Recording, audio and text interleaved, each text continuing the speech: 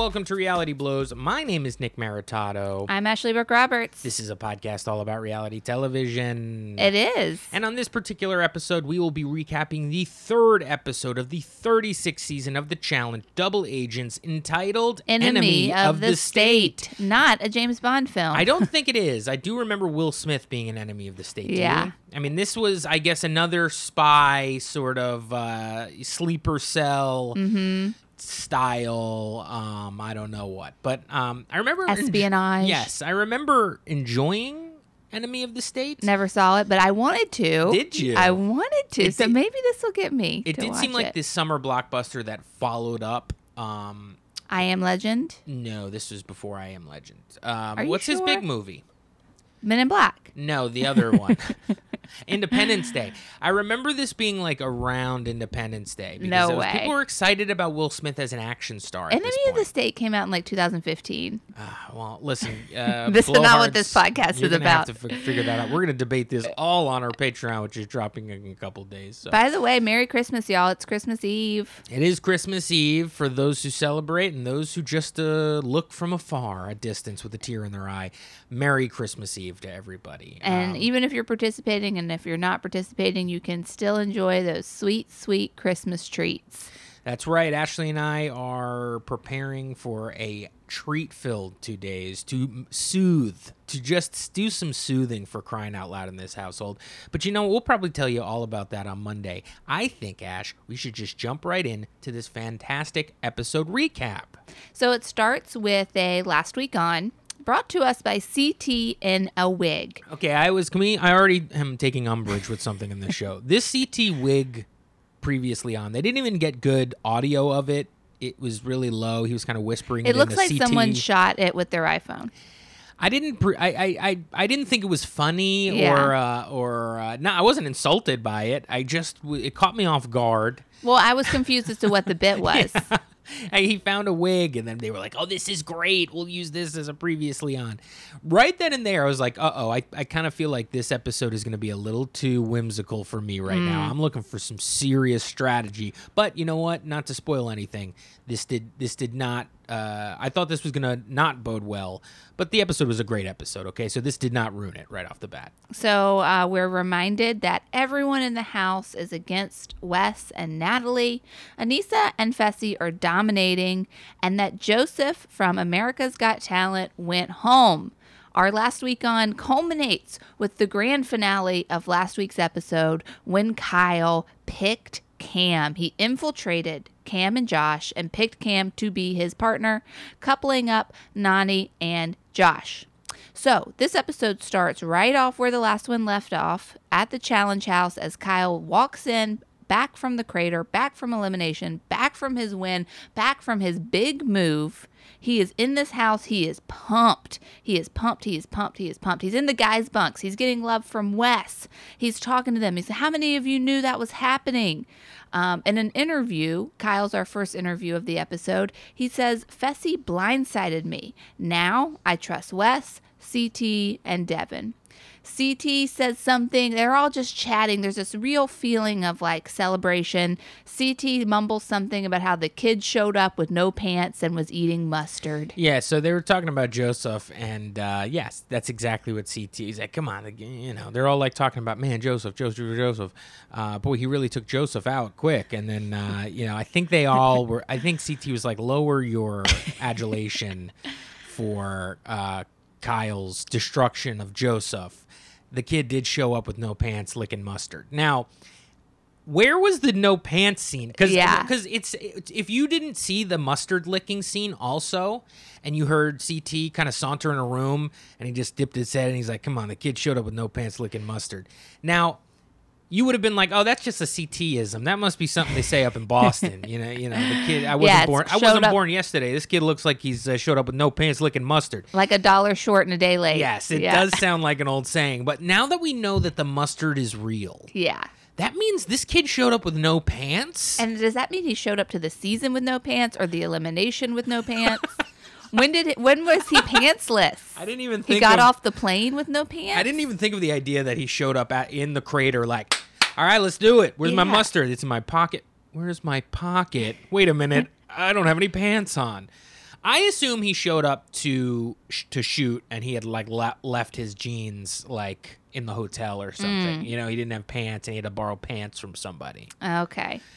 We need to know. And We really do I need- think this is what is going to be nice about today, listening to the the official challenge podcast hosted by Anissa and Tori. I think they might get into the no pants issue. I hope. Fingers crossed. Fingers crossed. It's definitely going to be a fan mail question. Then we see some shots from around the house. We see Big T and CT talking. They're bonding. They're talking about their nickname. In an interview, Big T's loving it. She loves being partnered with CT. Now, did she say that together people are calling them Big CT? Uh-huh. I don't like it. Well, she was saying, like, is that our name? Is that going to be our nickname? CT says in an interview that a lot of people are underestimating Big T. And then she kind of says, like, you're my fitness coach. I'm your friendliness coach. And I feel like you're right. I feel like you not liking Big CT, I think, is the right instinct, because then I think they try in this segment to rename themselves, because that's when he calls her Hawk and she calls him Fuzzy Bunny. Right. Well, I think Big CT would be the team name made up by Hawk and Fuzzy Bunny. Now, I think it should be BCT. So here's what I don't like about Big CT. CT himself is big. Right. So that would be confusing. You know what I mean? I don't think it works, although it kind of fits. I get it. Big T, CT. It should be like Team T. You know what I mean? Something like that. But nonetheless, yes, they start giving each other nicknames, and I like that CT calls Big T Hawk. Mm-hmm. And she kind of gets into it, and it's kind of like, because you wouldn't consider her a hawk, but that's like her code name, Hawk, because she's going to learn the ways of being a hawk from CT. And then on the flip side, Big T saying, first of all, I did seem like Big T was just calling CT Bunny and Hawk. Then when we get the interviews from CT is calling himself Fuzzy Bunny, as if that's the name. And I wonder if he added that, or if this interview was from later and he thought that it was Fuzzy Bunny. But what I imagine was, like, later, after this scene of them hanging out outside chatting, they started telling people, and then he started calling himself the Fuzzy Bunny, or somebody else said it, and it kind of changed that way. I want to mention, when he's talking about Fuzzy Bunny in this interview, and I told you this while we were watching, this is the most performative I've ever seen CT in the interviews, and it actually has been the same way this entire season, these 3 episodes. CT is working it. He's like acting. Mm-hmm. He's bringing it. He's bringing it in the interviews. Like, he's doing accents, and he's like taking dramatic pauses and like voguing, you know, he's like being, and I think it's because he had this movie, you know, this movie he put out or whatever. Yeah. Something tells me I think he carries himself a little bit more like an actor these days. Like, he knows he plays the part of CT. And it's coming out a little bit, the performance side. He's no longer, I'm the young buck, biggest guy, angriest guy, drunkest guy. Then he moved into, like, the sad, like, level of, like, I have a kid now, my body is, I have a dad bod, and that's the CT. Like, everybody kind of laughs at me, but I'm still tough, even though I got this dad bod. That was like the War of the Worlds era. Now he's a mascot. Now he's the mascot. Yeah. He's kind of moved into the territory of a legend of, like, I know the banner that I'm flying, you know, the flag that I'm flying. I am CT. I am the challenge. I'm going to tell this story with a little bit more color. Well, let's be honest. Johnny Bananas isn't there. Johnny Bananas isn't there. And he usually does that. He knew that role. Yeah. You're right. So I actually hadn't put that together. Do you feel CT feels the pressure now to be the veteran who's stitching the poster story boy together with Flair? Yeah. He's the superstar of I think the he's cast. stepping into that role. Interesting. Now, Or trying to, at least. I wonder if he's going to get the rubs that if this, because it looked like the first episode we had about the ratings that last season had, which is a little under 1 million folks, which is pretty good for MTV, I think. Yeah. Not incredible. We want to crack that 1 million viewers. But do you think CT's going to get the rub? Do you think he doesn't have, I don't think he has the age. He's not in LA. He doesn't have the agent and management team That Bananas that does? Bananas did. He needs to move to LA if he wants to. I'm saying, like, will he be on the Food Network? Where it's like CT is in a cooking challenge. I just don't think he's talkative enough. He's just, and maybe he's not handsome enough. Like, Johnny Bananas, even though he's kind of, we look at him as Bananas, he's kind of like handsome, well-groomed. Johnny Bananas is put together. He's put together. CT looks like rough for wear. You really can't be wearing one of those like Ducky Boys, like Joe Pantoliano, Samuel L. Jackson Kangles, and be like a young hip superstar for MTV. Truly. You're right. Anyway, I appreciate the CT. I bagged on him when I thought he was going to leave 2 episodes ago. I was like, CT, you're not doing anything for me. I don't need you here. CT is bringing it this season. I hope he stays around for a while. I'm feeling warmth coming from him. And I like him being the Bananas. He doesn't make me feel the way Bananas does, but he makes me feel good.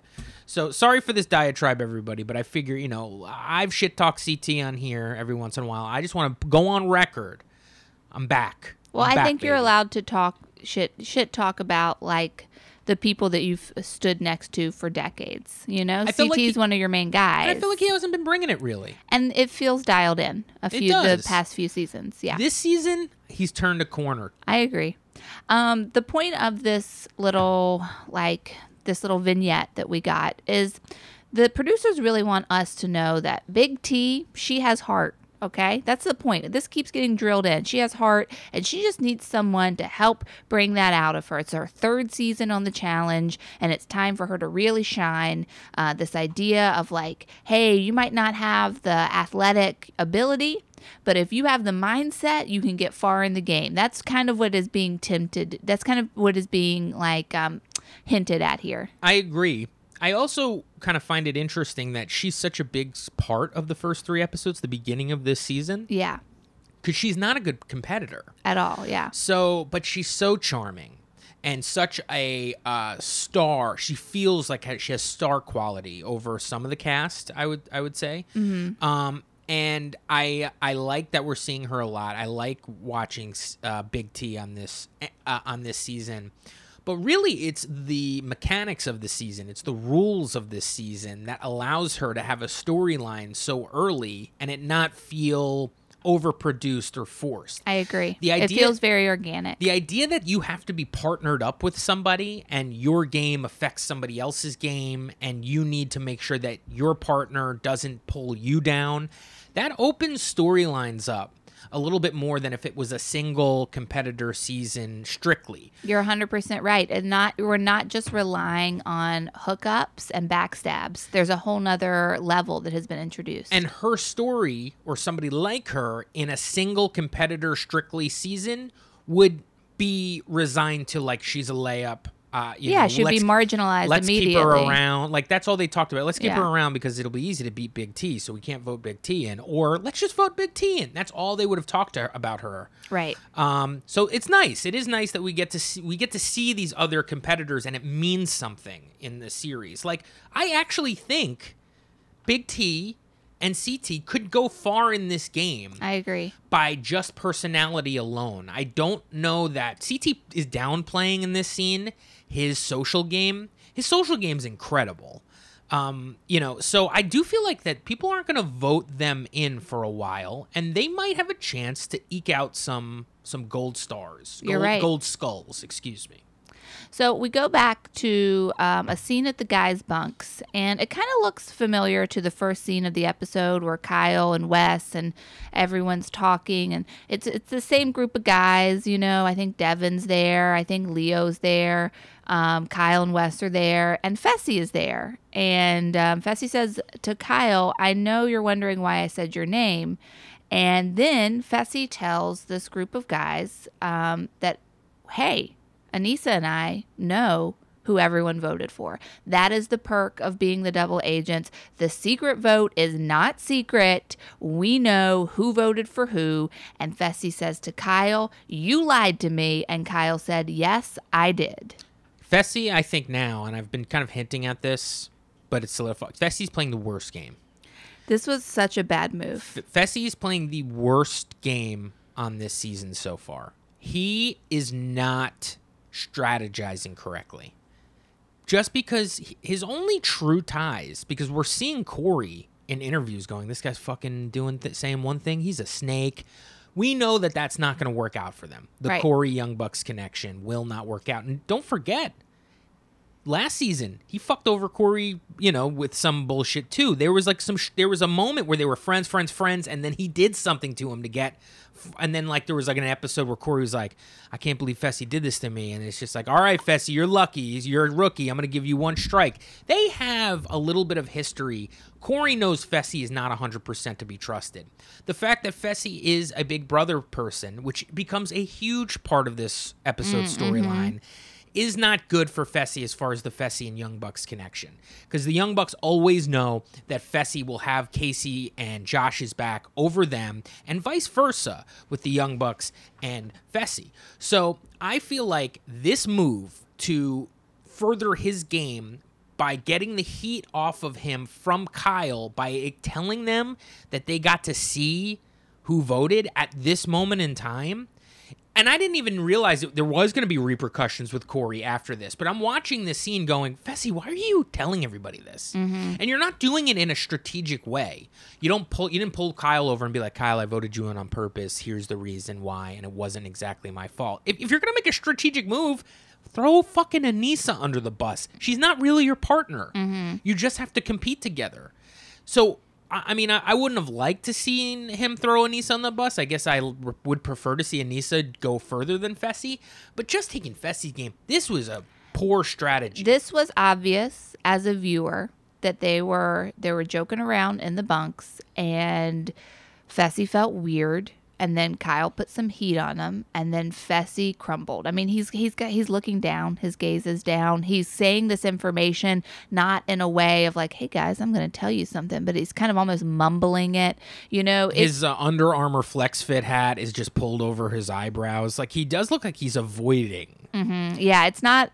There's nothing powerful about this moment from Fessy's point of view. So hold on, because this is a big scene we need to get through. So let me touch on all the points. And I'm jacked up on this scene, Ash. I'm jacked up on this scene. I know. I'm going to stop when I know that you want to chime in. I got something to say. So Fessy says, you lied to me. Kyle says, yes, I lied. And then Kyle looks at Wes and he says, they tried to rally the house to get you out. And Wes says, who? And Kyle says, the stupid brigade. And then Wes says, the whole stupid brigade? I forgot about this. Okay, so Kyle looks at Wes and says, the stupid brigade tried to vote you out, all of them.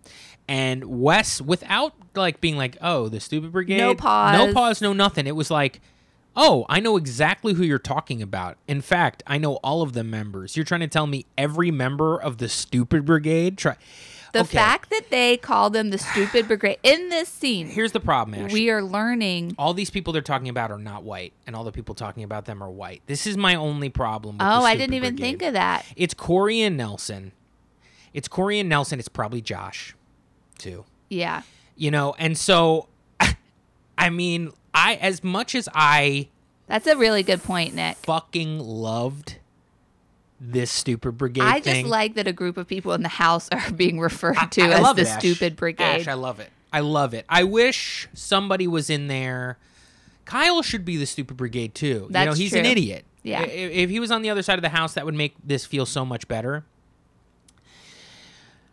I love it though, because I'm not a racist person at all. It just so happens to be that Nelson and Corey, to me, come off on this show as stupid. And it's really Nelson. I don't think Corey does at all. I think Corey comes across as smart. You're absolutely right. I just want to group him in. You just want to group him in because that's what Wes is talking about. Wes is like upset that he learns that Corey and Nelson voted him in here. Corey makes poor decisions on the show sometimes where I don't agree with that either. I do agree. Corey gets to the final almost every time he's on a season. I think he makes poor decisions sometimes. I really do. Like, I think he won't cut his friends when he's supposed to cut his friends. Like, he's too loyal. Babe, I think you're wrong. I really do. I think Corey's a good player, and I think Corey's going to win this challenge one day. Don't ever say that, because every time we say that, he loses. So, listen, I love Corey. He's one of my favorites. Good player. He's one of my favorites. Nelson's one of my favorites. I think Corey's social game is incredible.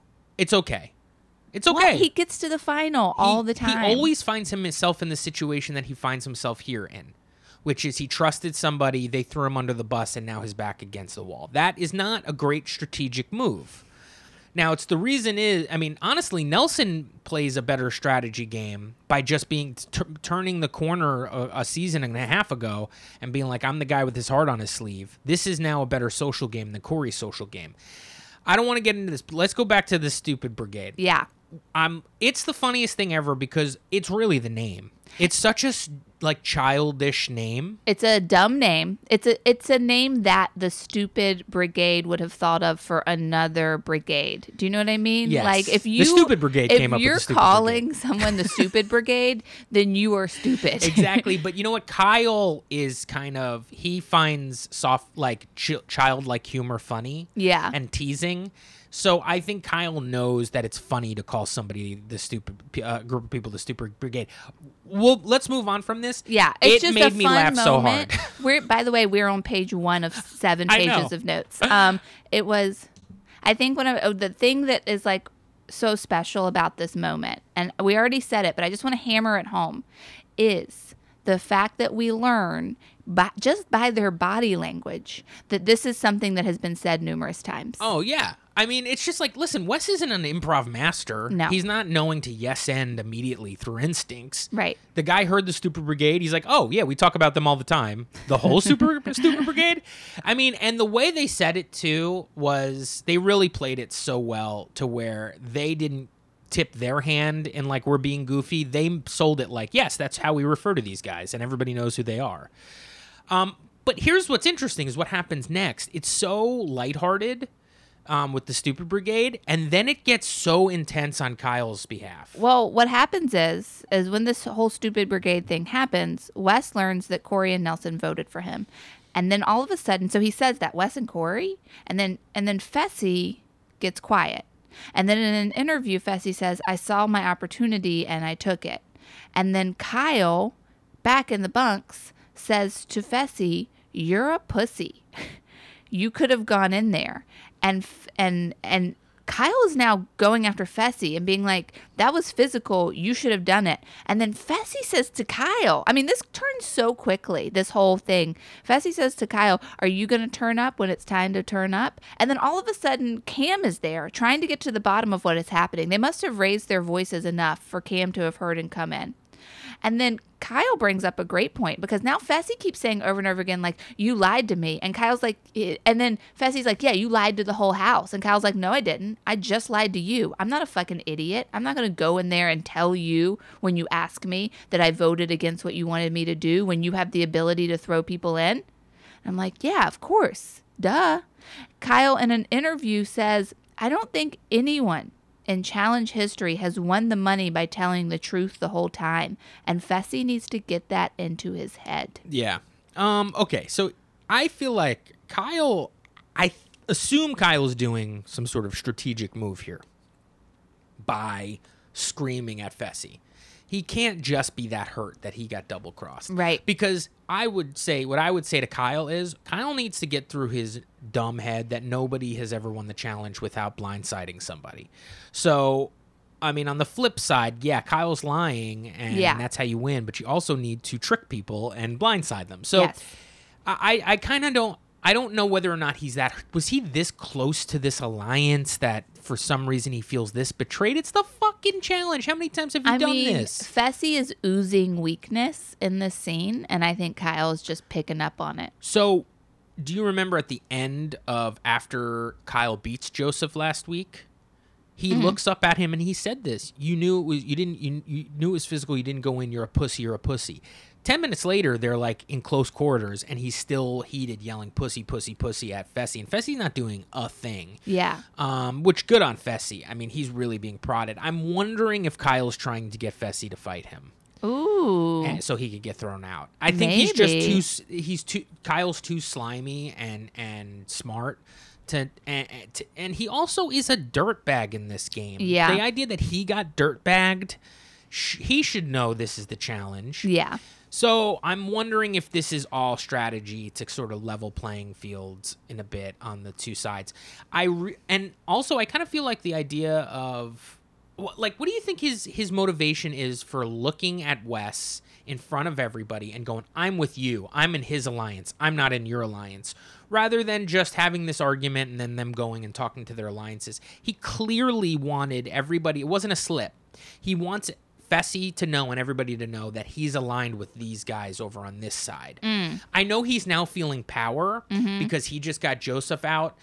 He's got a skull. Yeah. And also everybody in that room, him and Wes have decided to, and I guess probably Devin, have come together and been like, we're on the outs. Let's make sure we get all the people on the outs and so we can be on the in. And that's what seems the dynamic shift is kind of moving in this scene. Right. It's the situation where when the people who are not in the main alliance look around, you see this on Survivor all the time, when there's like a core group that seems like the main alliance, and then the rest of the people look around and they go, oh, wait a minute. We should form an alliance because numbers wise, we will beat this alliance. Like, sure, we didn't all click right away, but like, why are we not, the numbers in the house? And I think to your point about why is Kyle being so vocal about choosing Wes's side, I think he's leading by example. I think he's saying out loud, I'm on your side. And so now, you get somebody like Leo. We don't know where Leo stands, who's looking around, who's in there with him. And he's going, I got to make a decision. Who am I going to go with? And you see Fessy, who's winning everything, but not necessarily claiming an allegiance. And you see Kyle being like, I'm on this guy's side, and anyone who wants to come with me can come. That's kind of the vibe he's given out. So I think he's trying to rally people by being so vocal and making himself an example and hoping that other people will follow his lead. Yeah, and, nobody follows his lead vocally here. It does a little feel like, and I think you're 100% right, Ash. I think that's what's happening. I think he's trying to turn Michi and Leo, who are in the room with him, as being like, look, I'm putting my cards on the table, so at least I'm making you feel like I am. Let's all be this gung-ho about getting the other side of the house out. Let's be the dominant alliance. Let's do this. And, they don't really make a move, the other people who are in the bunks. It does a little feel like, do you remember in Half-Baked when Jim Brewer quits the record store? Yes. And he's like, all right, guys, we quit. We're out of here. And he's the only one that quits, Yeah. It does feel a little bit like that. Oh, yeah, what's that line at? Who's coming with me? But I'll tell you what, I did cower a bit, and a shiver went up my spine in the bad way. Oh, really? I did not have that when feeling. Kyle was yelling, you're a pussy, you're a pussy. Oh. I didn't like that prodding from Kyle. It was too vitriolic. It was. Well, I don't like when people call people pussies because I just don't like the idea. I mean, this is me just being like anal about language. I just don't like when the idea that like you being a woman's genitalia is an insult. Right. But No, I understand what you mean. Or that it means weakness, because course. it's like a pussy is actually very strong. Right. Like babies come out of it. All right, What's yes. weak? Mm-hmm. A penis. Okay, you should call Fessy a penis. That's weak. You can barely touch the thing. All right, Got Ash. people freaking out. Children listen to this. Okay, so basically this scene ends with Cam, like I said, she's already there, but she shuts down this whole thing. To Kyle, let's remember, they just became partners. So she says to Kyle, like, you have your skull, you have your gold skull, you need to relax, you're attached to me now. We're not going to do all of this, we're not going to act like this. And then in an interview, Cam says, if you are my partner, you need to follow my lead. Okay, this is how it works. You're my partner. I'm in charge. Is Cam running this season? I think so. So far, it seems that she's in the majority of the alliance. She's in the major alliance. She seems untouchable. Everyone seems to listen to her and is scared of her. I mean, Kyle's like looking at the floor like a kid that's gotten in trouble when Cam is saying this to him.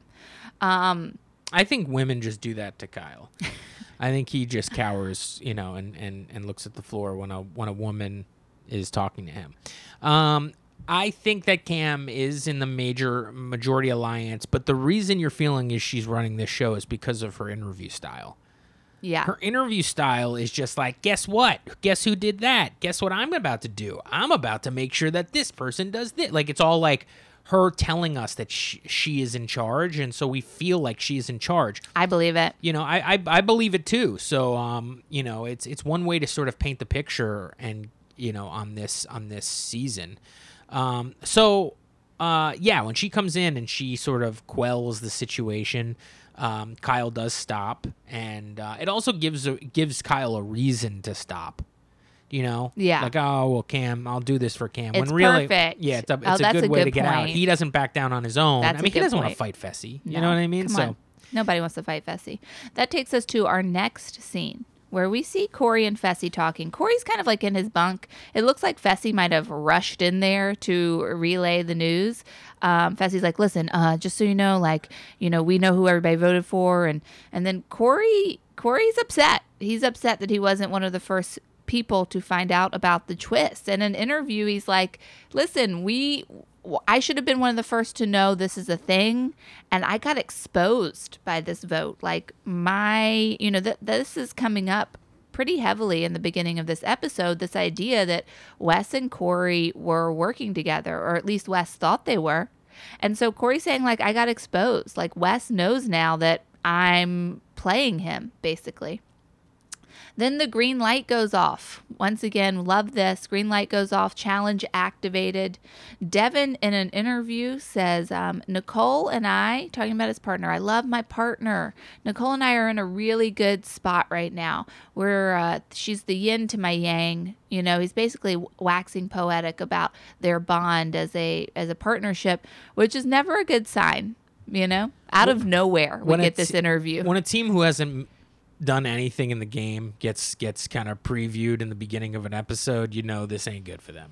We get to the challenge. Everybody's kind of standing there looking around, trying to figure out what the heck's going on. There's a bunch of barrels kind of spread out and with pirate flags, and it's just like, what's happening? And then Leroy's like, oh, look, and he kind of points off into the horizon, and we see like a monster truck sort of it's got this crazy netting rigged on the side of it. It's a Mack truck. It's like an 18-wheeler, right? It feels, and it feels like, and it's been decked out. It feels very sort of Mad Max Fury Road right now.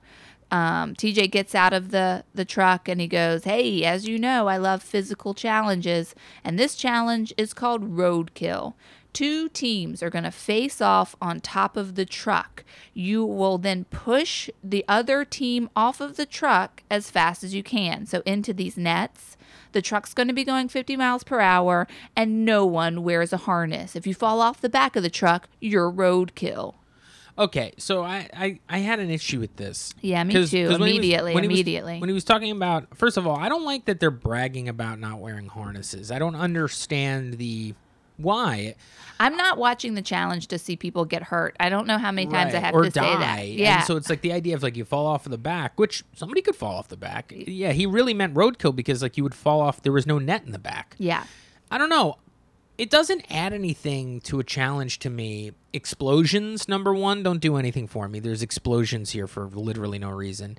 And then secondly, the idea that something might go awry that would lead to like the death or serious injury of one of the people I like to watch on TV. Yeah. That doesn't do it for me. It doesn't add to the excitement. I agree 100%. And I think when you think about like one of these types of challenges versus a survivor challenge, you know, where it's just like, hey, try and bring this ring through this rope and then run up the beach and solve a puzzle and then build a wall, like where no one's getting hurt, there's no explosions. That is so compelling to watch compared to this, which they're trying to make compelling with these explosions and the element of fear of death being involved. But it's like, just work on the challenge being a little bit more interesting. Like, they're dressing up a plate.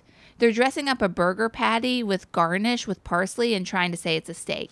Just Right. give me a steak. I mean, this challenge, you're literally trying to throw somebody out of a ring. They've done this many, many times. This one, they're actually just doing it at high speed on top of an 18-wheeler, and then they have to throw themselves into a netting under it. Now, I guess the fact that both partners are competing at the same time is kind of interesting. Here's what would really spice it up for me. How about some pennies? How about some different color shirts? Everybody is dressed exactly the same in their gear. They're black on black on black gear. Yeah, you have no idea who's who. When they're wrestling around at high speeds and there's 4 of them rolling around, And they're like, look, oh, I can't believe I just did that. I'm like, who did what? I can't tell whose foot is touching. I can't tell who's on top of who. These are huge people rolling around with one another, and they have little tiny names on their backs. Put one guy in red and one guy in black. One lady in red, one lady in black. It doesn't mean that they have to be on teams. It's just like, or do the thing that they do in fucking boxing or any other physical thing where they have the names and then it's like red trunks so-and-so, blue trunks so-and-so. Yeah. I can't tell. This would have been a lot more fun for me to see who was gaining, the upper hand in this wrestling match if I could see who was... Their high-speed cameras are not catching enough of the action for me to see. Yeah. It's not like they're on the ground in figure fours and leg locks. They're just like shuffling around, flipping around on each other's backs, pushing, rolling, and then they fucking fall off together. Pretty much every single one of them. It's so confusing. It would have been fun. Put pennies on them, just like gym class. Hey, the yellow pennies on the left side, the red pennies on the white. I didn't know they were called pennies. Pennies, Those yeah. little vests. Those little vests, they're pennies. Oh, that's cute. Yeah, it is cute. I keep thinking of this challenge that was on, I think, Rivals, or maybe it was on the Ruins, where it was out in the water, and they had these glass, bowls that were full of air, and they put them out in different links out in the ocean, and you had to swim from one to the other, and you would come up into the glass bowl and you would get an air, you get a big breath, and then you would go to the next one, right? And it was so incredibly compelling to watch because it involved physical ability, but it also involved people overcoming a lot of psychological fears because you're still underwater even though you're taking a breath in this glass bowl. And I think of that challenge a lot because it was very simple, but it was so interesting to watch because it involved the psychological element and it involved the physical element. And I guess here, the psychological element is, hey, you might die. And I just didn't feel that the challengers felt that. You know what I mean? Like, if you're telling them that they're going to die, then let's get an interview where someone's like, oh my God, I don't want to fall off this truck. I'm freaking out. 50 miles per hour is so fast. We didn't even get that. So it feels like everybody's just jazzed up to do it. Yeah, I can't wait to get up there. It just feels like we're putting them at risk for no reason. I don't fully understand it. So Devin and Nicole go first against Cam and Kyle. Cam's helmet comes off and we're like, oh fuck, they don't have harnesses. Cam's helmet's off. And then all of a sudden Nicole's like, my arm popped out. Hold on, my arm popped out. And they're also Nicole wants to continue wrestling, and Cam's like, what? Nope, yeah, I'm taking this one. And Cam yells to a producer. She dislocated her arm. They stop. They check on her. You can tell that Nicole's being a little don't worry about it. And then I love this. Cam's standing right next to Nicole, and the producers or the medics are looking at, and then she's like, it's her arm. Look at her arm. And then Nicole's like, what arm? And then Cam just touches with one finger her shoulder, and Nicole's like, ah. And then she goes, see, sorry, what you see? I completely missed that, but I love that. It was so good. It was just I want to prove to you that she's in pain. She just touched her really quick. Her bone is completely popping out. So they take her, they put her in a truck, and now they're going to go see. I guess they'll bring her to the medical tent, and she's hurry this up. I want to get back to the game. Yeah, so Nicole needs a medic. Her bone's completely out. Both of those teams timed out. Next up is Natalie and Wes versus Nany and Josh. Nany in an interview says, I'm not going to lie. I'm actually really scared of Natalie. And, Nany also says, if I'm going, she's coming with me. If I'm going off the side of this truck. Nany really puts up a good fight here. She puts up a good fight. But ultimately, Wes and Natalie are winners. But something happens here where Wes and Corey fall off. Wes and Josh fall off at different times. And you were confused, Wes is I dragged my foot, and we just don't understand the rules. And we didn't get, once again, because all the cleats are black, we can't, or the sneakers are black. I couldn't see him drag the foot because eventually they do award the win, even though it did look like Josh had pulled Wes off of the platform first. They do award the win to Wes. Right. So that means what he was claiming happened when they were waiting around for the judges happened. He did drag his foot. Do you understand this drag your foot thing? It's a football thing. No, I 100% do. Okay. I just think that it would have been nice to have heard TJ in the beginning of this say, and the way we'll determine who wins is the last person who has their foot on the platform before spilling over. It was, the whole time I was kind of asking Ashley, like, what's going on here? Did I miss this in the, and Ashley's like, literally no one knows what's going on. Yeah, here. Nick kept asking me, and I'm like, babe, you have as much information as me. Next up is Amber B and Darrell versus Gabby and Leo. Gabby won against Amber B, but then Darrell and Leo timed out. And this was fun because Leo's a wrestler, so we got to kind of see some of those cool moves. I liked that a lot. He was doing flips. He was really being physical, flipping around and stuff. It's interesting to me here, Darrell's sort of interview and then post-interview with this is, this isn't, you can tell that he knows that he's kind of overmatched in different ways on this season of the challenge. He's not coming in with this sort of ego or bravado, like I'm going to kill everybody. Actually, he might be. We don't know. We're getting like 1% of the interviews from Darrell, like getting no Darrell interactions or storylines or anything. Well, 'cause this challenge, when he was talking about Leo, I mean pre matchup, he was like, I know he's a wrestler, and he's like, I'm gonna, I don't know what, he does this for a living. We'll see what happens. And then what eventually happens is they time out. And then Darrell's like, wow, like I had him, and then he pulled some Sonic the Hedgehog shit, and he slipped around me, and you could tell, like, Leo, being a professional wrestler, probably knows a little of amateur wrestling, which I don't know, the difference, right? Yes. Mm-hmm. So amateur wrestling's like Greco-Roman. How do you body weight? He probably knows some jujitsu and stuff like that. So you could see, like, as Leo was being pushed, it was probably half the size of Darrell, pushed off the edge while Darrell is like mounting him on top. He like shifts his weight to like his bottom half and like lifts himself up with his thighs using Darrell's body and like slips his like hips under Darrell's legs to like keep the body weight closer to the center of the platform, and then eventually flips him around. Incredible. I mean, that's like mixed martial art wrestling skill. And afterwards, Darrell gave him his props and was like, wow, I did not expect I was going to have, that was really a good matchup. This was the most compelling part to watch. It was, because it felt like a competition. It did. It didn't feel like somebody's arm was going to get broken, which of course we'll see again in a few minutes. Next up, Lolo and Nam win. Tori goes up against Liv, and Tori wins, and Liv says, I've snapped my arm. And we're like, what the fuck? And it's her elbow, and it just looks weird. And she falls off the platform, hits the net, and does it on the net somehow. So... next up, Nelson and Amber are going up against Leroy and Casey, and there's like this like weird pre-challenge interview with Nelson and Amber where Nelson's like, yeah, I'm really gonna get him. I'm gonna throw him off. And then they zoom in on his face looking upset or nervous. It was like a slow-mo zoom in. Yeah. And I was like, does this mean he's going to get his like head knocked off or something? I know. We've watched two people break their arms. So Leroy, Leroy and Casey win.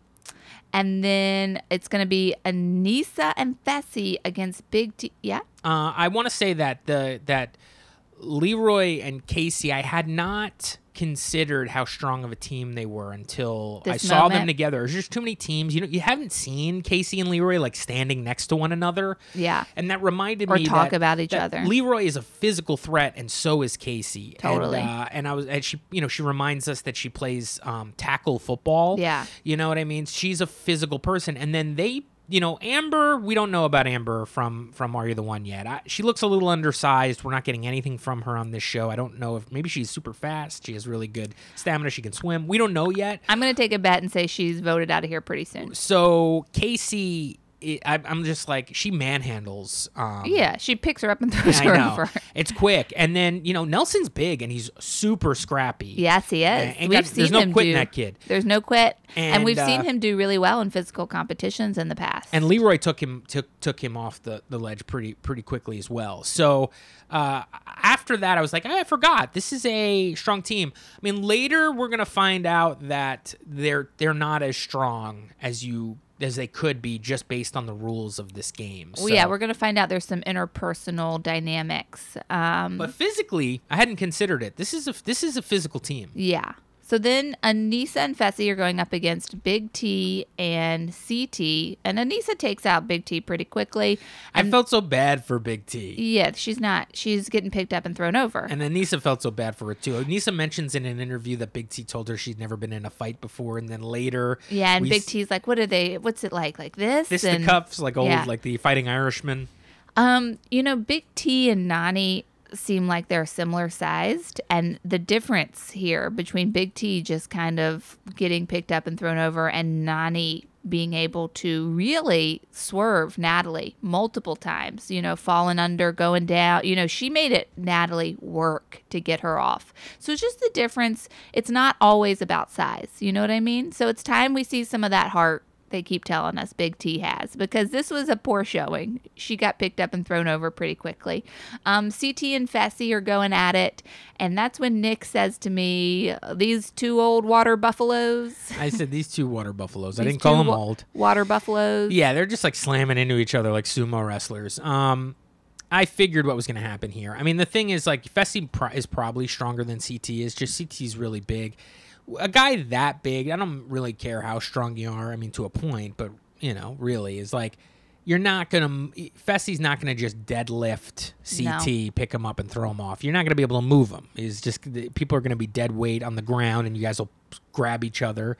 So I kind of figured this. It wasn't as exciting, but it did look like you probably didn't want to get in the middle of these two. Oh, it looked painful. It looked painful. It looked like a lot of straining and maybe some bones cracking. And just joints popping. When they time out, that's when CT goes, does this mean we're best friends now?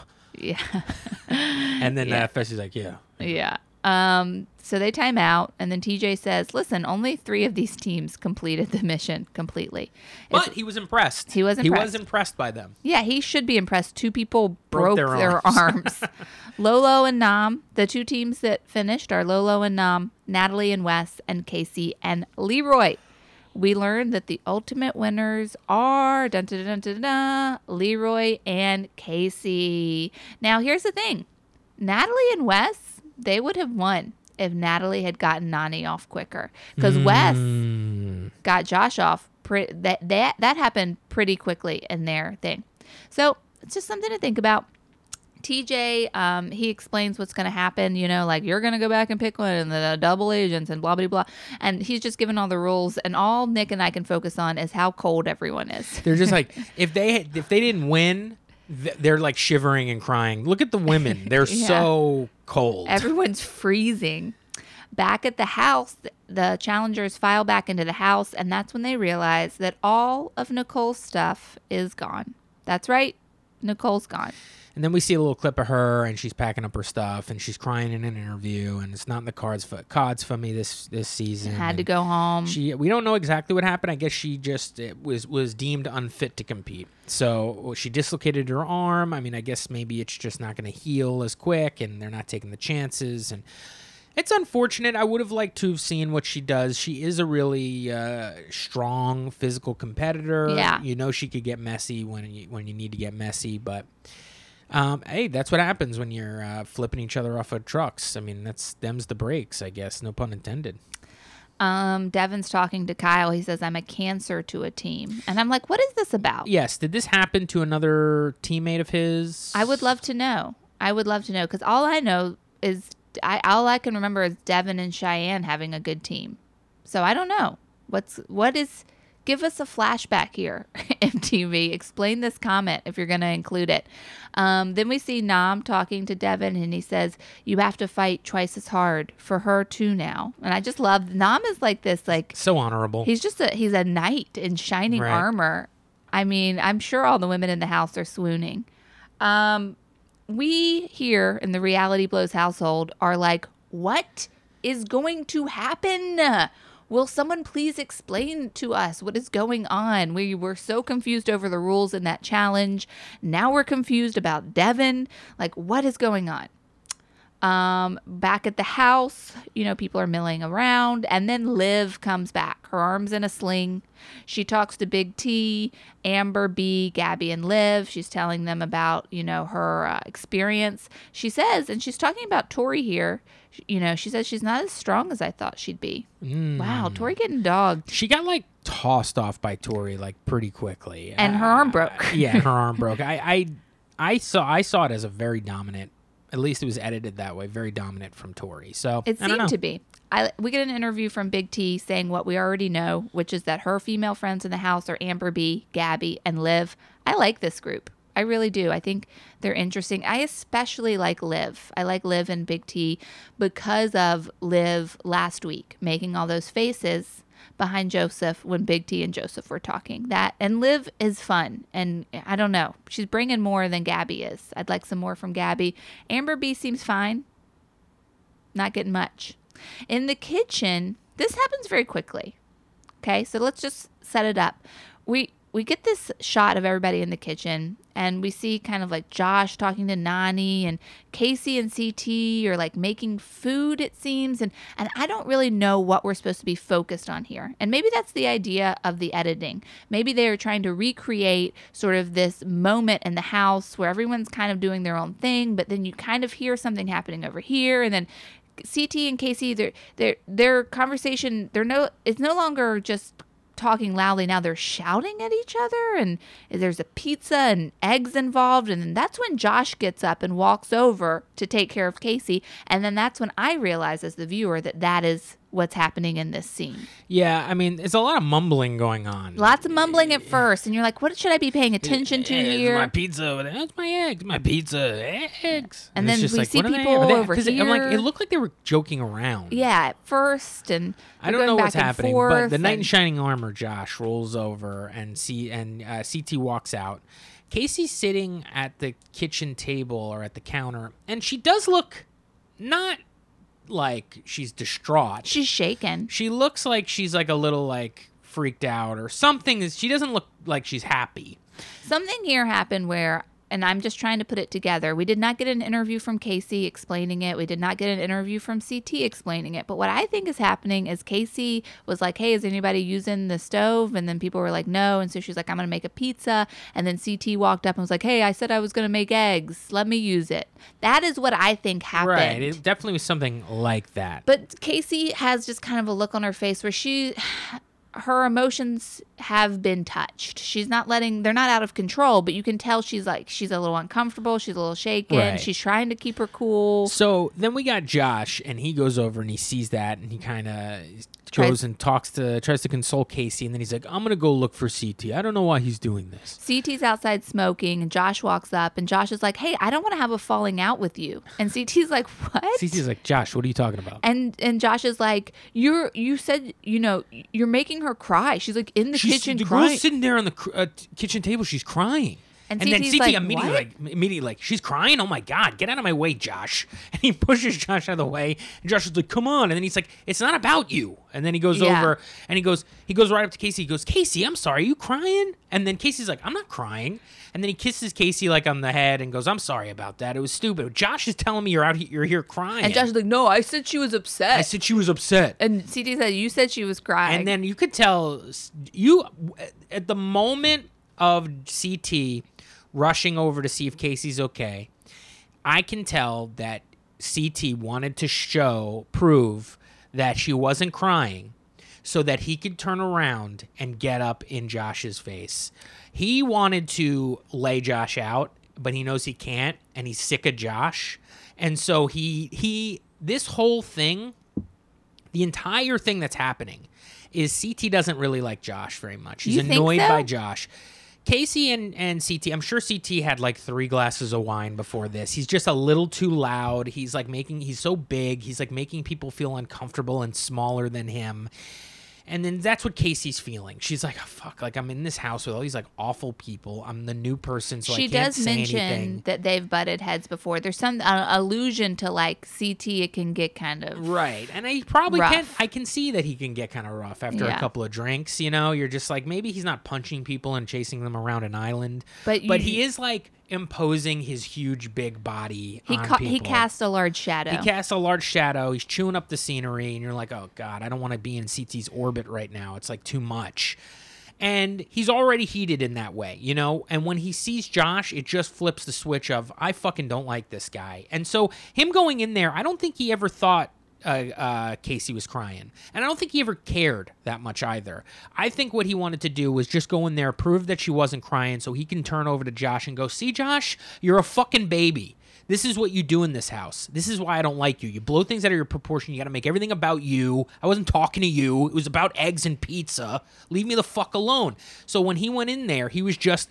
all he wanted to do was just confirm that Casey wasn't. He didn't care about her, and then flipped it on Josh. And immediately, instead of it was under the guise of making Casey feel better. But all it was Josh said she was crying. Josh is over here saying she was crying, and now Josh is arguing, which sets off one of the bigger explosions I've seen on this show in a very long time. So Josh and CT are yelling at each other. Security walks in. They're separating the two of them. CT yells at Josh, go cry in the shower. You're a bonehead. It seems like this has kind of like they're separating. It seems like maybe, okay, things are going to quiet down. And then Devin starts yelling, Big Brother sucks. And in an interview, Devin says, yeah, I'm taking shots. I'm taking advantage of this moment. Who cares? And then Tori in an interview says Devin knows exactly what he's doing. He's pushing his buttons. And then he just kind of seems to like walk through the house, continuing to shout, Big Brother sucks. And then all of a sudden, boom. Josh and Devin are outside with security between them, screaming at each other. Okay, so then the next 10 minutes of the episode was Josh's meltdown, being held back initially by Casey, then security pushing him into bushes, basically. It's mayhem.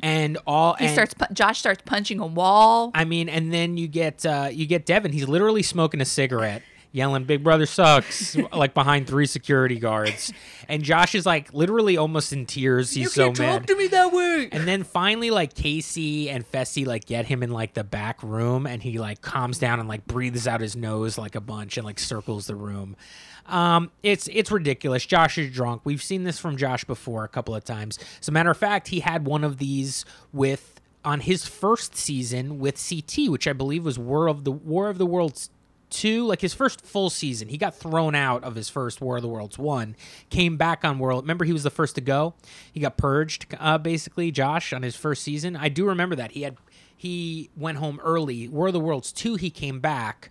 And then that's He didn't go home early. Are you talking about Rogan? No, Rogan went out on the run. Yeah. But Josh was eliminated because I didn't even know who he was. And I'm telling you, Josh got eliminated pretty quickly in his first season. He got eliminated the first time, but then that guy from the soap operas broke something, and so they brought Josh back in. So in the second War of the Worlds, CT and him went out, and that's when I started to see his temper. He was screaming and yelling, and he had a shoe in his hand. There was something about his tennis shoes, his sneakers. There's like a sneaker thing happening with him. So then we see him also lose his fucking cool. What was it, last season? Yeah, when he was against what's his name, Swaggy.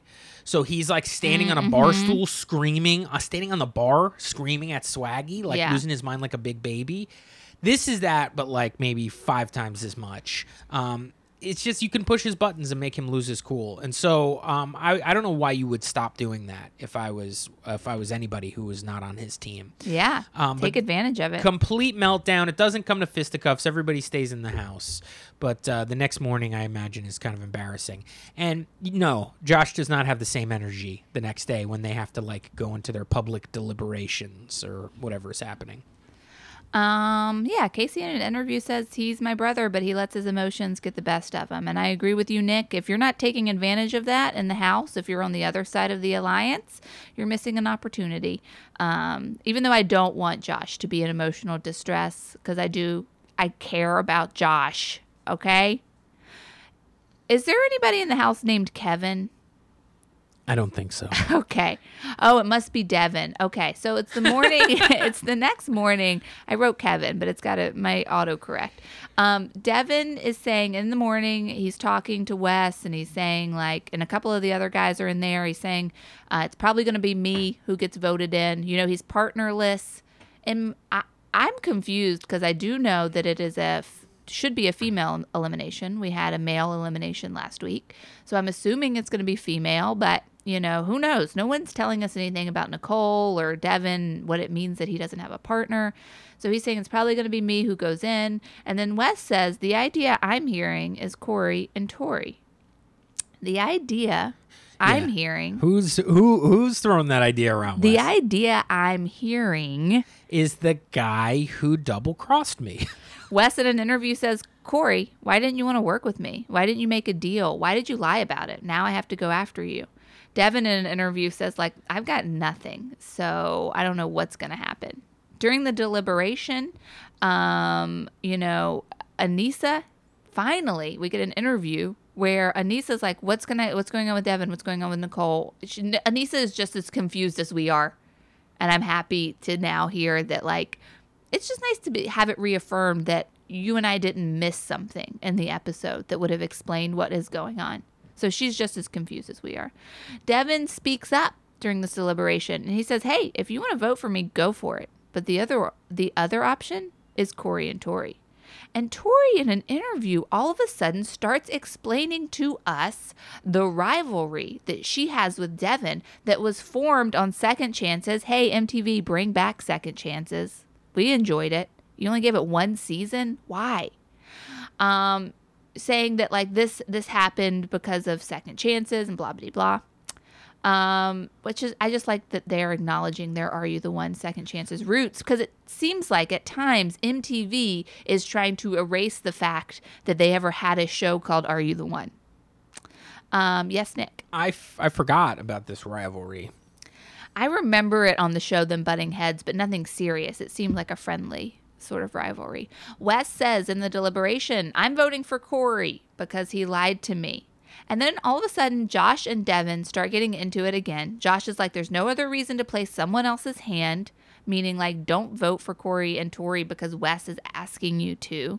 Play your hand. Play the cards you've been dealt. And then Devin just keeps saying, shut up, Josh. Shut up, Josh. And then people are like, stop, Devin. Stop it, Josh. And then Josh is like, I'm going to vote for this guy every time. On every level, this guy is the worst person to talk to. I imagine Devin could be quite annoying. Yeah. And Josh is like, I'm going to vote for him every single time. And then we get Teresa, who I forgot was there. She's like, hey, we got to wrap this up, this deliberation. So everyone goes in. They do their secret votes. Nick and I don't know who's voting for who.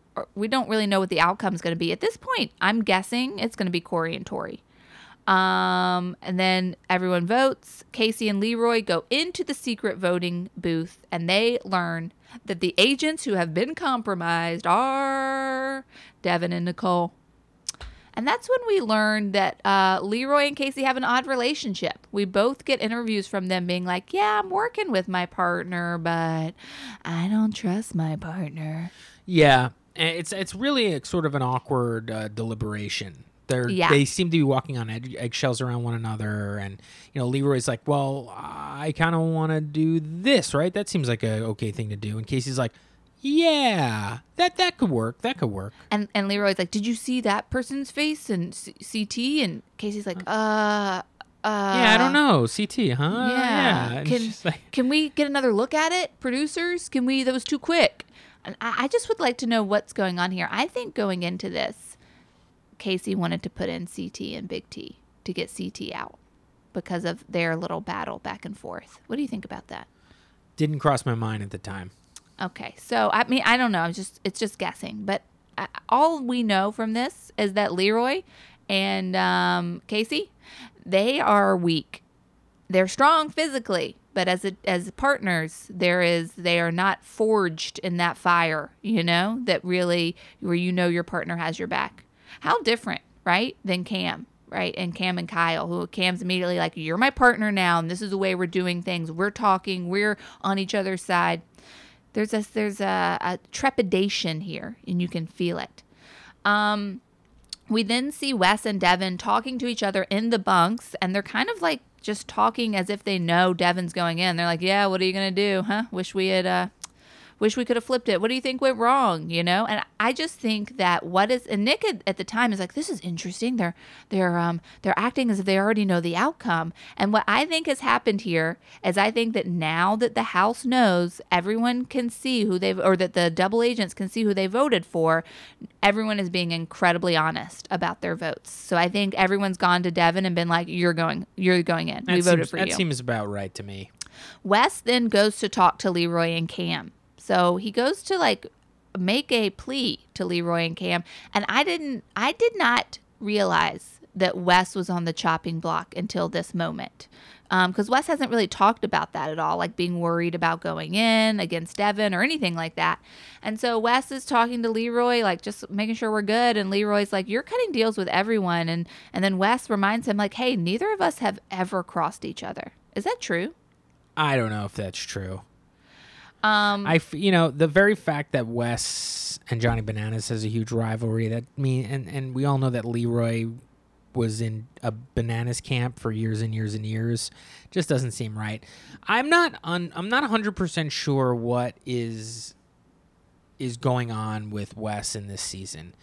He seems to feel like there's some sort of honor in the challenge or something, and we'll get into an old school mindset. Is it because he's the guy who's like double cross everybody, politic, get the house on your side? Well, I would say 6 seasons ago, 7 seasons ago, you had people, they always went after rookies. It was always the vets. We get the rookies out first and then we go against each other. That was always the mindset. Yeah, you're right. And he is just, he's slow to catch up with this new game where the rookies are like, I'm sorry, we're actually in charge. Yeah, but or the sophomores. The sophomores are like, we're in charge. The seniors are going home. I don't know. I think he's just hurt that it's not working out in his favor because let's not forget. I think that's true too. He called Bailey and Swaggy pre-gamed and fucking got in an alliance with them. They were rookies. He knows that he needs to partner up with rookies in this game, and it's happened before. 100%. But I think he expects Leroy. I think he expects CT. I think he expects other pillars of the challenge to have a certain hands-off approach with him.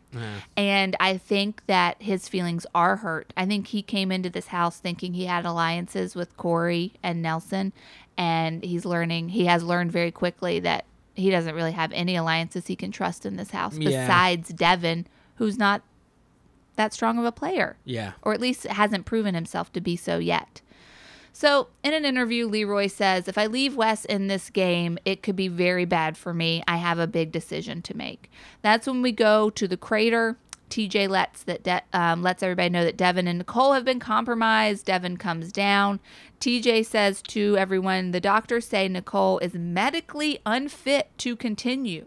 So tonight is a men's elimination night. And then in the saddest little voice, Devin says, let's go. Let's go. Cam in an interview says, I know Leroy wants to get down in there and compete for his gold skull, but he needs to see the bigger picture. And I wish I understood what the bigger picture is. To stay on the show longer. Me too. To have more of your numbers in there longer. I'm not fully aware. I am not fully aware either. I feel like why would Leroy be a person in which you wouldn't want to have a gold star? It doesn't seem like gold skull. It doesn't seem as though anybody would want to pick him immediately to go after his gold skull when it comes down to it, when we get to that point. It seems like there are other people who will have gold skulls that you'd want to pick on quicker because you think you'd have a better chance in an elimination against. I don't understand why you wouldn't want a skull. I don't know immediately. Yeah. And I know there's a bigger picture. I just don't know what that picture is. Right. Like, I know it exists because people have mentioned it before. This isn't the first time.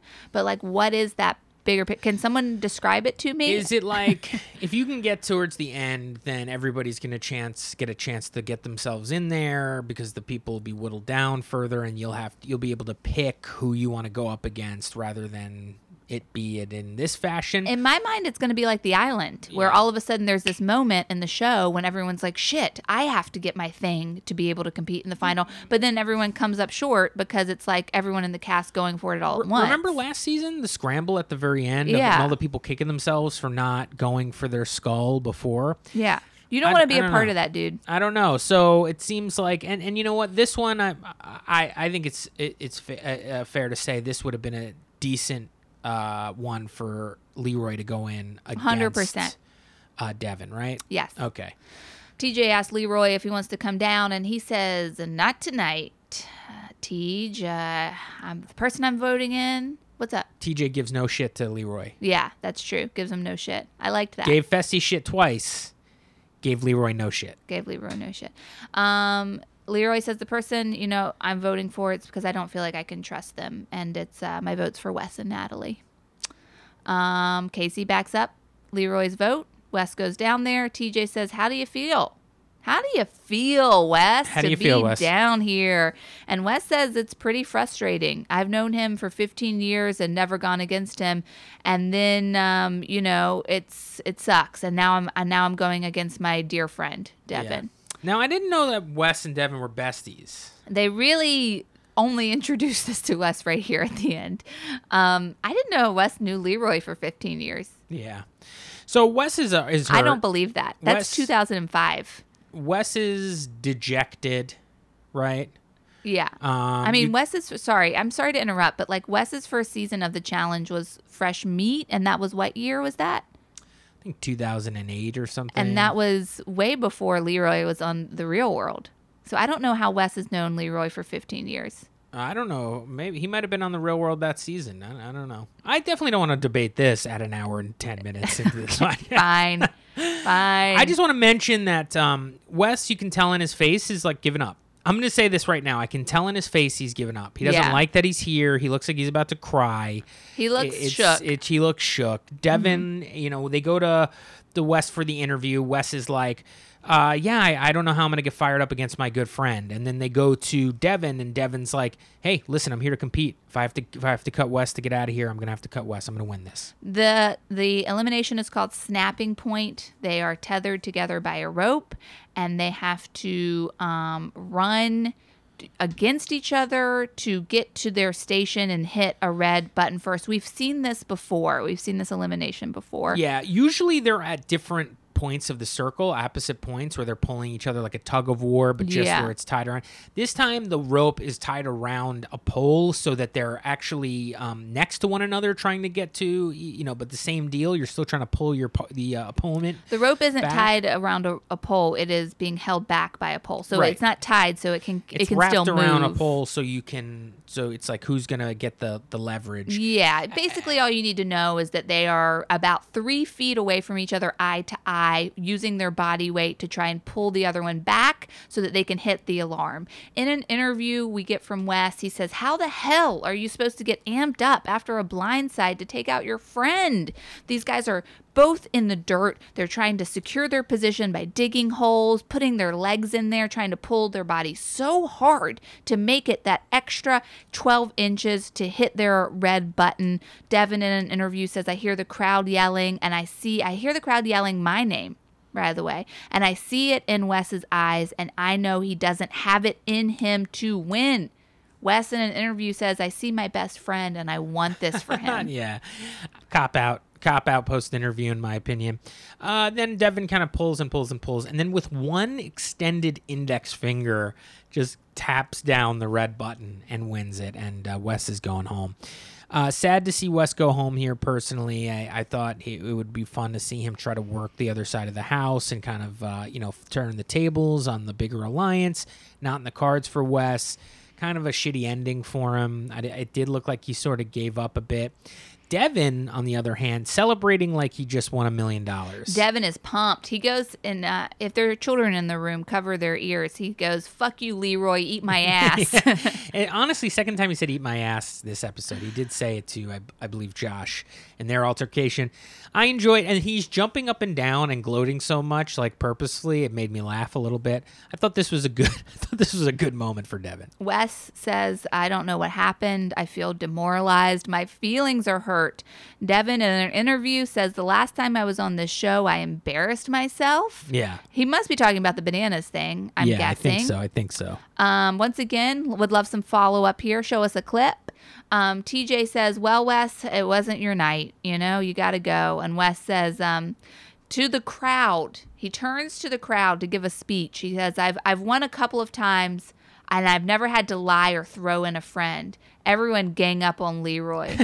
Until he said everyone gang up on Leroy, I hated this speech. But at the end, when he tagged that on, because it was longer than what Ashley's given you. It was like this: I know that you could be honorable and do this right and feel good about your win, and not only win the $1 million, but also feel good about how you Not did lie it. to a friend. And not lie to a friend and double cross people that you've known for 15 years. And then he stopped and he was like, everybody gang up on Leroy. And then he just like walked away.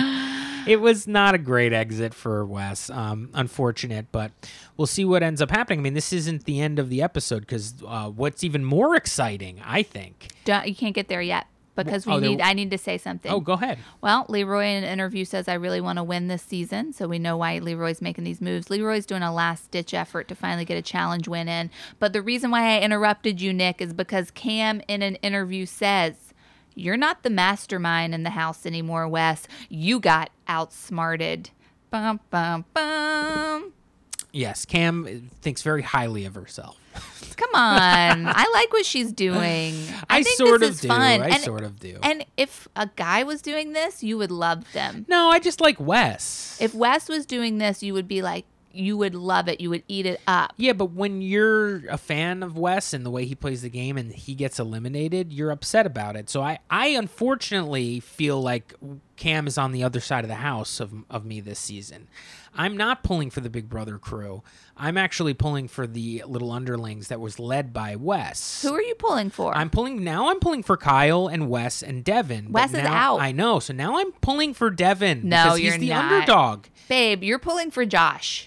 No, I'm not. I'm not pulling for What? Josh. Josh, I always side with the small. In my mind, I immediately side with the smaller side of the house. The big voting block, I always want to see get chipped away in all of these seasons. I really do. It's more exciting to me to see somebody infiltrate and flip the house. That's why I was excited by Kyle last week and this whole thing. Now I feel a bit dejected because the numbers are now gone. Once they went, that's the whole thing with Wes. That's why he couldn't compete. He knew when he got back into the house, he was going in again next week. Yeah. Because now the numbers are whittled down because he doesn't have Devin, his cohort, and more importantly, a vote. Plus, Devin's partner went home, which was a vote for them. It just doesn't bode well for the smaller part of the house. So now I'm looking at Devin, and he has this win, and he's coming in with this heat, and the storylines are about him, and there's this voting block of people who just control who throws it in. I gotta say, I'm with the underdog. And unfortunately, Cam saying she's the architect of the big alliance, to me says that's the head of the snake. Unfortunately, CT's on her. Who's her partner? Kyle is on her side. So that's why I kind of feel like there's still a chance.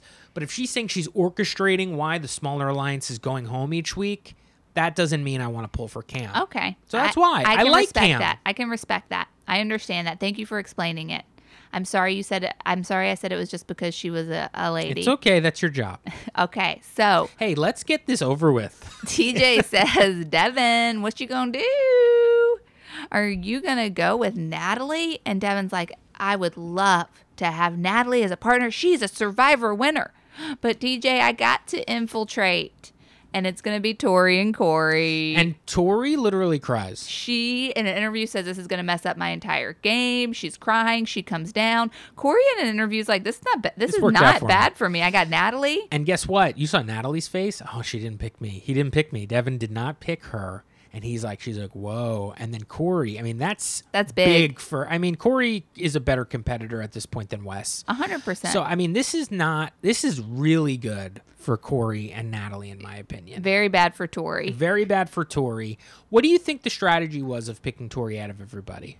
I think that he knows that Tori's connected to the major block, and I think that he probably feels like he has the most comfortable relationship with Tori, even though they're rivals, quote unquote. He probably feels like he can talk to her because they have a history. So I think he's doing a Kyle thing. He's like, I'm trying to get into that alliance by using a partner. So that's what's interesting about this is if they keep voting the smaller alliance or the people on the outside of the house, basically, in, and they keep whittling down their partners, those people then get to choose, and every week they choose another person from the other side of the house. It is kind of like a strategic move. Now, what happens when you get Tori and Devin win and they have differing votes?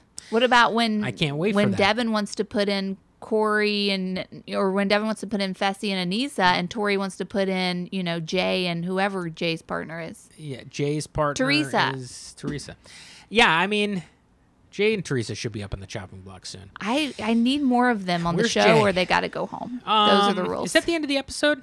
I mean, where there's one more thing where What is TJ it? is just like, hey, remember, you got to get your freaking gold skulls, y'all. Yeah.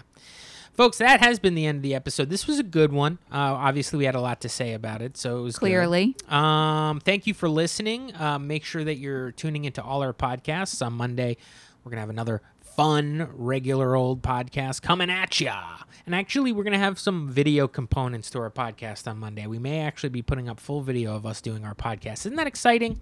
So look out for our YouTube account, in which you should subscribe to and watch all of our Do we have a YouTube account? Well, we have a Gmail, so that means we have a YouTube. They're all connected. So if that's a Google account, our email. You have to start that YouTube account right now. Well, I'll do it as soon as we get off. Okay, guys, thanks so much for listening. There's nothing up there, so it doesn't matter. And Okay. we won't have anything up because we haven't fully recorded the whole podcast yet. Okay. So. Thanks for listening, and as always, may TJ be disappointed in the way you've competed.